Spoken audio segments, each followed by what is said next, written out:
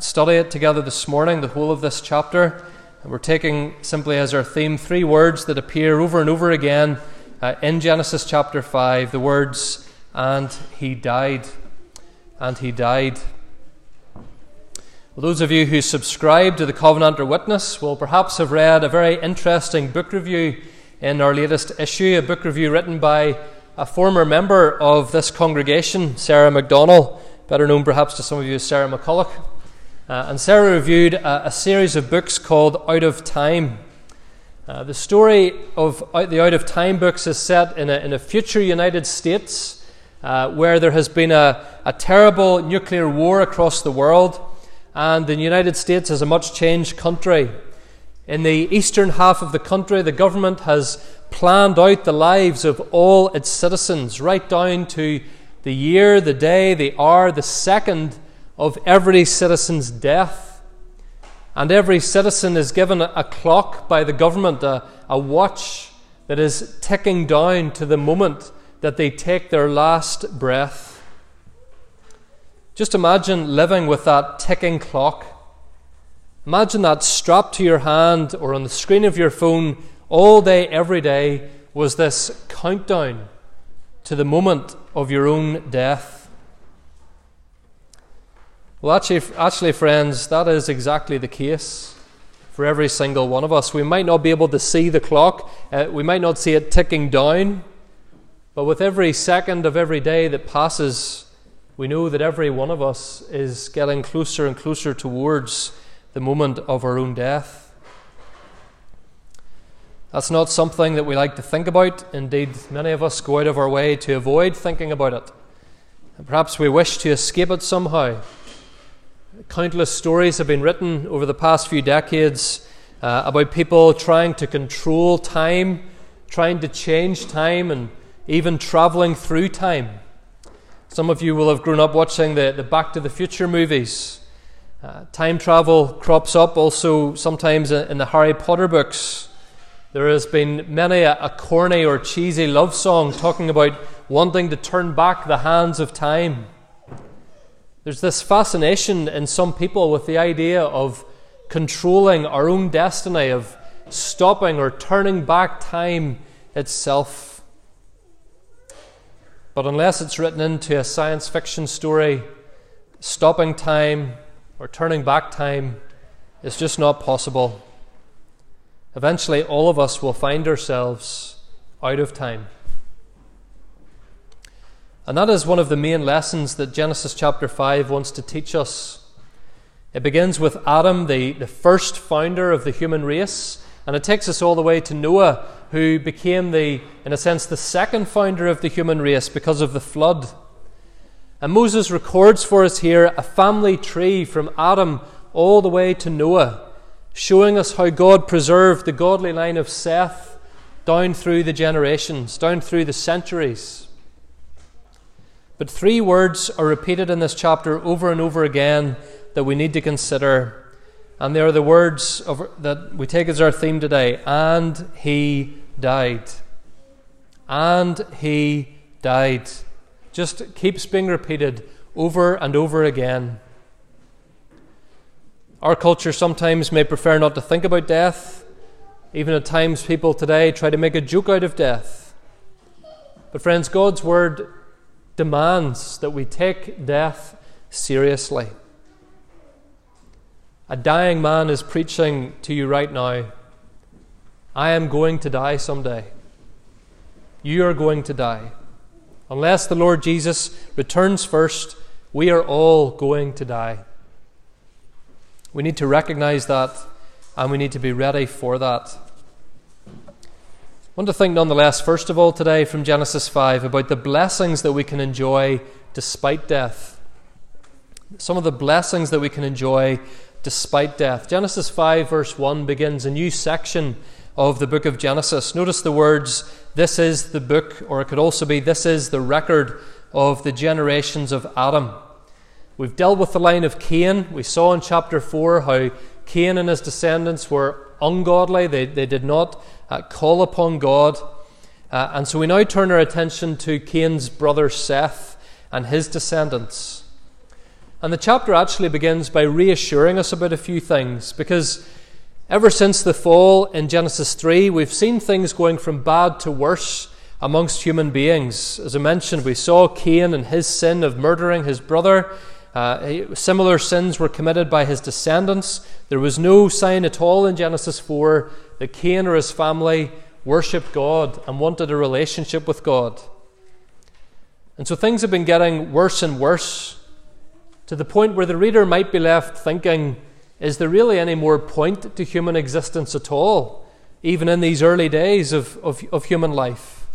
If everyone's just going to go from bad to worse, if the world is becoming such a mess, is there any more point to it? Well, in fact, Genesis 5 shows us that despite the terrible results of human sin, there were still blessings for human beings to enjoy. Notice the language of chapter 5, verse 1. When God created man, he made him in the likeness of God. Male and female he created them, and he blessed them. You notice that the language there is very deliberately echoing Genesis 1, verse 27, which says, So God created man in his own image, in the image of God he created him, male and female he created them. And so Genesis 5 here, at this juncture in the book, takes time to remind us of that. And it's restating for us, friends, that human beings, despite all that has gone wrong, they are still made in the image of God, despite their sin. And then look at verse 3. When Adam had lived 130 years, he fathered a son in his own likeness, after his image, and named him Seth. And again, the language is very deliberate there. What it's saying is that Adam's children, Adam's son Seth and all his descendants, they are image bearers of God as well. To be conceived, to be created male or female, is to be an image bearer of God. That was not lost despite the fall. We considered in more detail last year when we were studying Genesis 1 to 3, we thought in more detail about what it means to be made in God's image. There's lots we could say about it, but at the very least, it means that we are all created with innate dignity, value, and worth. God has made human beings, all human beings, born or unborn, male or female, white, black, or brown. He has made us to know Him and to have relationship with Him. That's why it was deeply saddening and frustrating this week that right there at the end of the parliamentary session in Stormont, a bill was passed that prohibits people from protesting outside clinics where abortions take place. It's now illegal to pray outside an abortion clinic or to offer advice to those who are going into those clinics. And it's just another sign of the lack of respect and care that our society has for unborn children. Human beings are still the pinnacle of God's creation. We matter to God infinitely more than anything else that He has made. And Genesis 5 begins by reassuring us that despite the sinfulness of human beings, we still bear the image of God, and therefore we can still know God and can be known by God, and we still have immense purpose in our existence. And this is why we should value every human life and work to protect and nurture it, whether it's the Afghan or Ukrainian refugee, the woman being physically or sexually abused, the unborn child in the womb, the aged, the feeble, the failing. All of us are image bearers of God. All human life remains immensely valuable. So that's one blessing that we still enjoy. Another blessing that God continued to give the human race despite their sin was that humans were still able to reproduce and have families. All the men in this family tree became fathers of sons and daughters. They got married, they had children, they raised a family. God had told Adam and Eve, Genesis 2:15, that in the day they ate of the fruit, they would die. And of course they did immediately die spiritually. The relationship, the perfect relationship that they had with God was immediately ruined and destroyed. But physically, Adam and Eve did not die, it seems, for a very, very long time. And Genesis 5 shows us that God's original intentions for mankind to be fruitful, to multiply, to have children, again, it's still possible despite sin. Our sin and the curse that Satan brought into the world does not have the final say. God's desire to bless his creation still stands. And that's seen partly through the fact that human beings were able to have families and raise children. And the final blessing demonstrated in the godly line of Seth in chapter 5 is that despite death, people can still approach God in worship. Despite sin and death, people can still approach God in worship. Again, this is hinted for us at the very end of Genesis chapter 4, the verse on the sheet today for the boys and girls. At that time, people began to call upon the name of the Lord. The family of Seth worshipped God. As the years went by, there was this cluster of people in the world who still sought to know and love the Creator, Yahweh. And we see that in some of the things that we learn about the men in this list, which we'll think about more shortly. And so, friends, here's a reminder that the things most precious to many of us in life, our humanity, our families, our gifts, our worship, they are all given to us by God. They are blessings that He bestows upon us, despite all that is wicked and wrong in this world. God has made you. And despite your sin, even if you're not a Christian today, God has shown abundant goodness to you. The mere fact that you've been born in this particular country is a blessing from God. Our country is far from perfect. Indeed, we face immense challenges right now of one kind or another. But the security, the freedoms, the relative comfort of this country far exceed many in the world today. And God has blessed you to be born in the time and place where you were. Maybe you struggle with a sense of purpose or identity. An increasing number of people in our culture do. Maybe you even think to yourself at times, why am I here? What is the point of it all? Would anyone really care if I wasn't here any longer? Well, friends, the same Creator God who made the Mourne Mountains and the Atlantic Oceans and the forests and the jungles and the things that creep and crawl and move along in them, He also made you.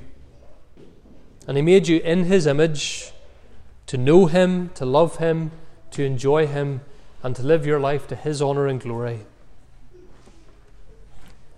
James 1 verse 17 says, "Every good gift and every perfect gift is from above, coming down from the Father of lights, with whom there is no variation or shadow due to change." You have been put here by God. You are known by God. You can know with assurance that you are loved by God if you call upon the name of the Lord, as Seth and his family did.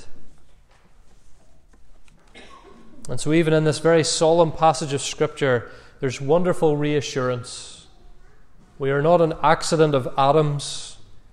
We are image bearers of God, made to know and enjoy blessings from Him. So the blessings that we can still enjoy despite death. But then secondly, and this is really where we want to spend more of our time today, the certainty that we will face death. The certainty that we will face death. I'm sure you're all familiar with the word memento. A memento, not a mento, not the sweet, but a memento is anything we have that is special to us because it reminds us of someone or something that we love, that is precious to us. It can be absolutely anything. Maybe for some of you ladies, it will be the first Mother's Day card that a child actually made or wrote for themselves. Maybe a little trophy from school, a photo of a special occasion, anything at all. But the word memento is actually part of a Latin phrase, according to one preacher that used this illustration. It's part of a Latin phrase, memento mori. The phrase memento mori became popular in the Middle Ages. It would sometimes be inscribed on people's desks or in a prominent place in their homes. Sometimes they put the words next to a little skull. Memento mori means remember that you have to die. Remember that you have to die. This is the most solemn, important truth that we could possibly consider. And it's the main lesson of this chapter, that unless Christ returns first, you and I are going to die someday. For 9 out of 10 of the men recorded in this chapter, death literally gets the final word about them. And then he died. He died.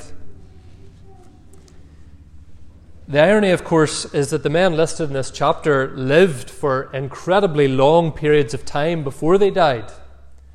And of course, some people struggle with that. They just cannot believe that human beings ever lived such long lives. Verse 5 says that the very first human man, Adam, lived for 930 years.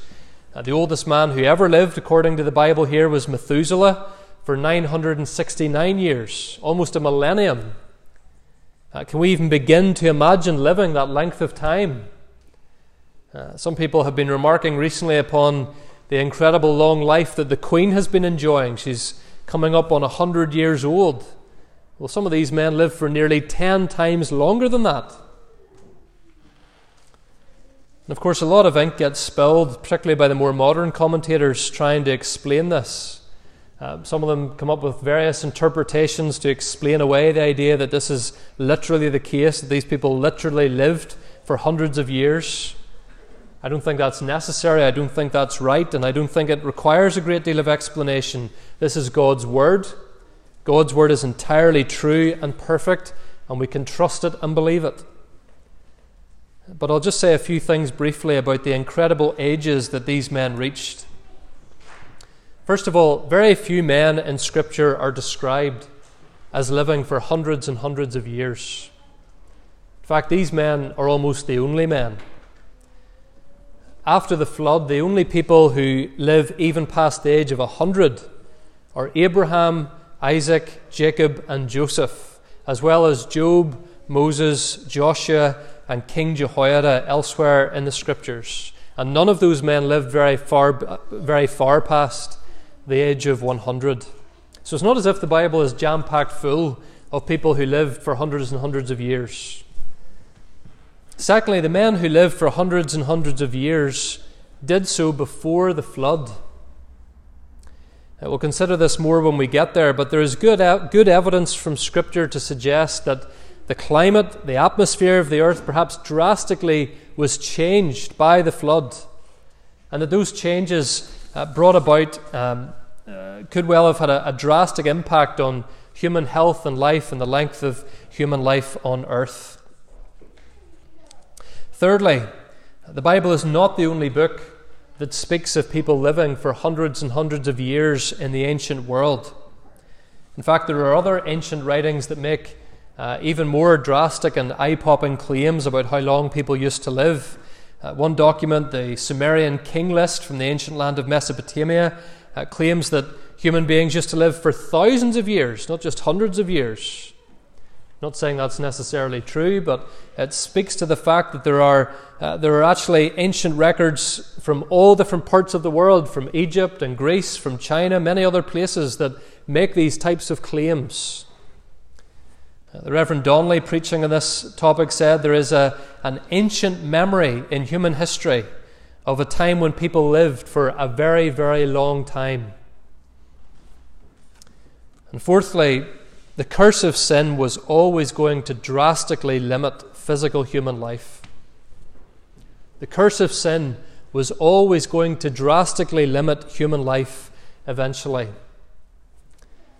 Human beings didn't live for hundreds and hundreds of years for a very long time, if that makes sense. Indeed, by the time of Moses, people were not expected to reach even 100 years, it seems. Moses says in Psalm 90, verse 10, we sang it earlier, the years of our life are 70, or by reason of strength, 80. And of course, that's a general poetic statement from Moses, but it's saying that generally speaking, people, even by that time, were not living past 70 or 80 years, generally speaking.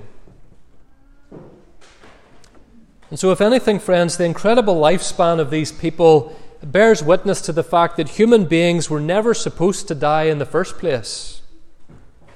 One of the ways in which people try to cope with death in our country today is by saying that death is natural. Some people even come out with a very strange statement. They say that death is a part of life. Well, that doesn't make any sense.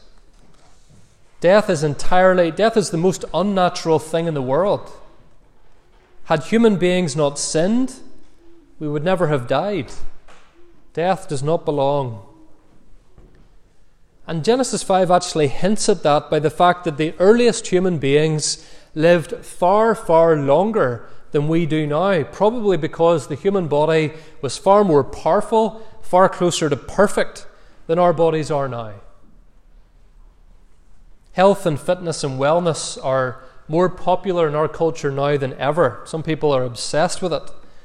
You look at some celebrities, actors or musicians or athletes, and they're able to stay in incredible shape for far longer. Some of them are in their 50s and they look more like they're in their 30s. But the fact remains that people are still, with all of that notwithstanding, they are very unlikely to live past 80, 90, 100 years of age. The human body today, friends, even the strongest and fittest human body, is a shadow of what it used to be.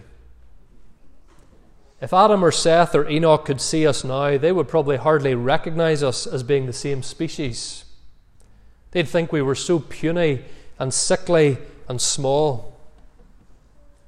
Boys and girls, you've maybe seen those silly charts that try and get us to believe that we went from stooped over monkeys and gradually we've got less and less stooped over until eventually we became the human beings we are now. Well, in some ways, the chart almost has it backwards. We started off far bigger, far stronger, far better than we are now, and we got more and more feeble because of this curse of sin in this world. It will only be when we receive our resurrection bodies that we realize what being human is really all about.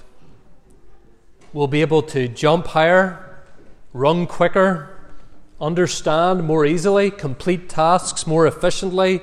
We will live unimaginably better lives than we do at the minute. The long lives of these earlier human beings testifies to that.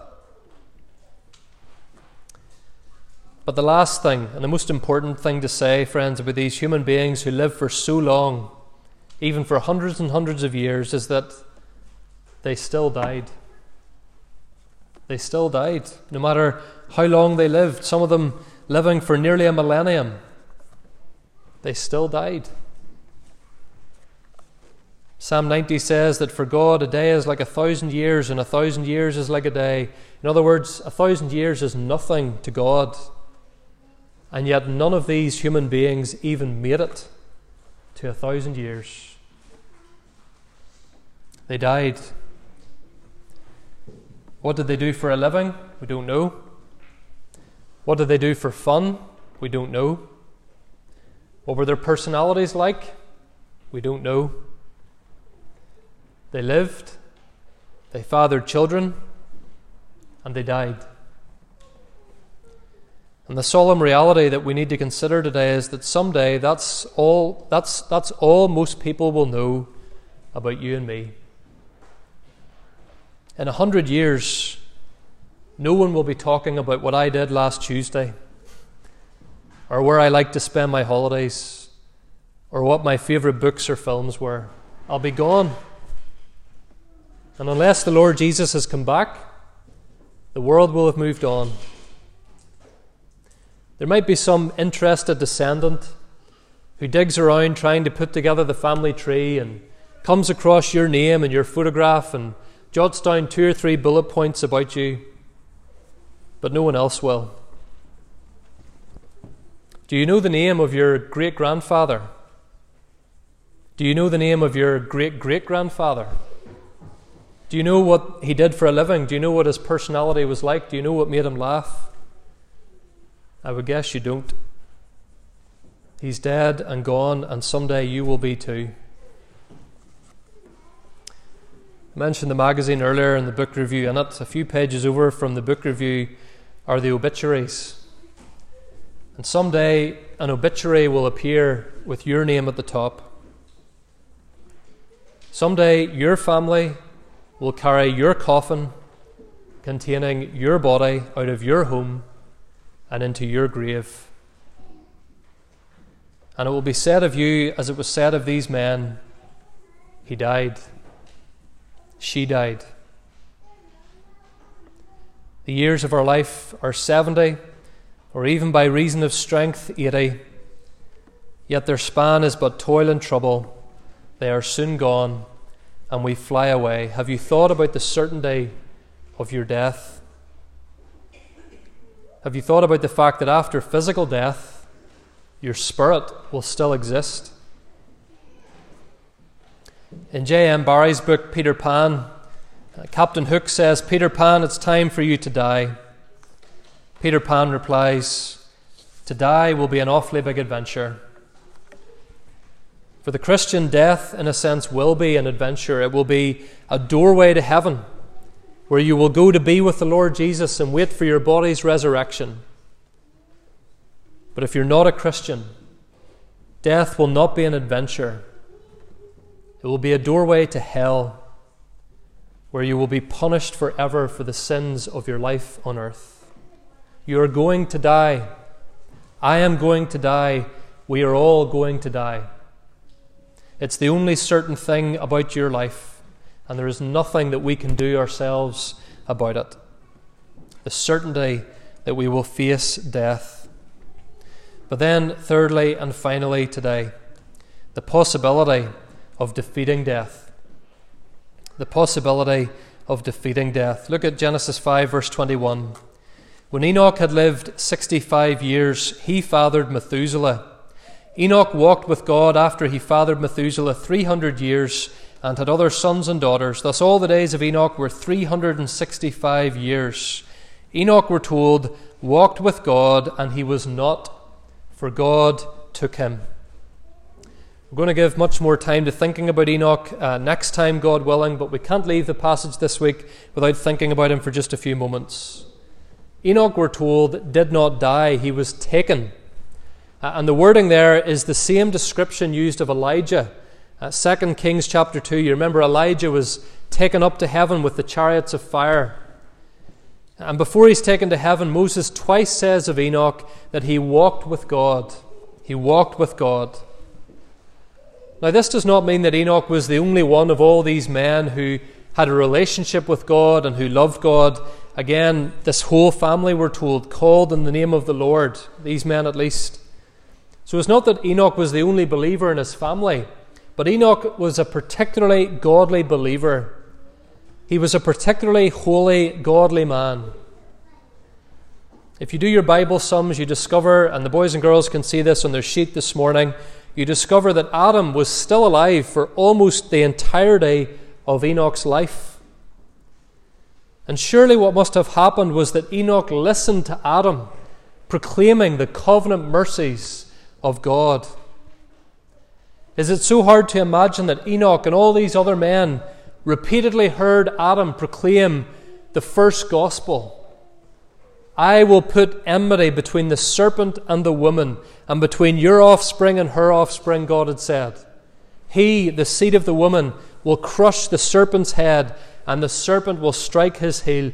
And surely Enoch, like Adam and Abel before him, drew near to God in faith, believing those words, offering his sacrifices, worshipping God in holy fear. Enoch walked with God, and God just took him away. And surely it was also the case for Noah's father Lamech, a different Lamech, you understand, to the one that we learned about in chapter 4, two different men with the same name. Lamech expresses his hope in Genesis 5, verse 29, that his son Noah, perhaps it's through Noah that God will begin to undo the curse of sin in the world. If you look at verse 29, he called his name Noah. Out of the ground that the Lord has cursed, this one shall bring us relief from our work and from our painful toil. And the chapter doesn't end with the words, and he died. The chapter ends with Noah, and with new life coming into Noah's family, the arrival of his sons, Shem, Ham, and Japheth. And Enoch and Noah, friends, are Old Testament signposts to us, to the Lord Jesus Christ. Jesus, who said, "I am the resurrection and the life. Whoever believes in me, though he die, yet shall he live. And whoever lives and believes in me shall never die." Death is a certainty because of our sin. Death reigned in all men because all sinned, Paul says. And yet Enoch shows us here, friends, the possibility of being spared from death. God simply took him away. What a comfort that would have been for human beings in those early centuries after the fall. Not only do they hear the gospel that God gave to Adam, that there will be a Saviour, there will be a serpent crusher, but there's Enoch, who is just taken to be with God and escapes death. And even for us today, Enoch's being taken to heaven is a reminder that we too, through faith in the Lord Jesus Christ, can one day be in heaven, free from death forever. Some of you know that your loved ones, though recently gone from this scene of time, they now enjoy the beginnings of that better life. Their souls are in heaven, safe with Christ, joyful with Christ, awaiting the resurrection that we're all waiting for, when we will live and enjoy life far beyond any life we have had up until then. There is the possibility, friends, of defeating death by repenting of sin and trusting in the Lord Jesus Christ, the one who died, but who now is risen and has conquered death for us. One day you and I are going to find ourselves out of time. Our clock will have ticked down to zero. But if we confess our sins, we can live. We can be taken, as Enoch was, to the right hand of God, where there is everlasting life and where there are pleasures forevermore because of the Lord Jesus Christ. May that be the case for each one of us today, by God's grace. Amen.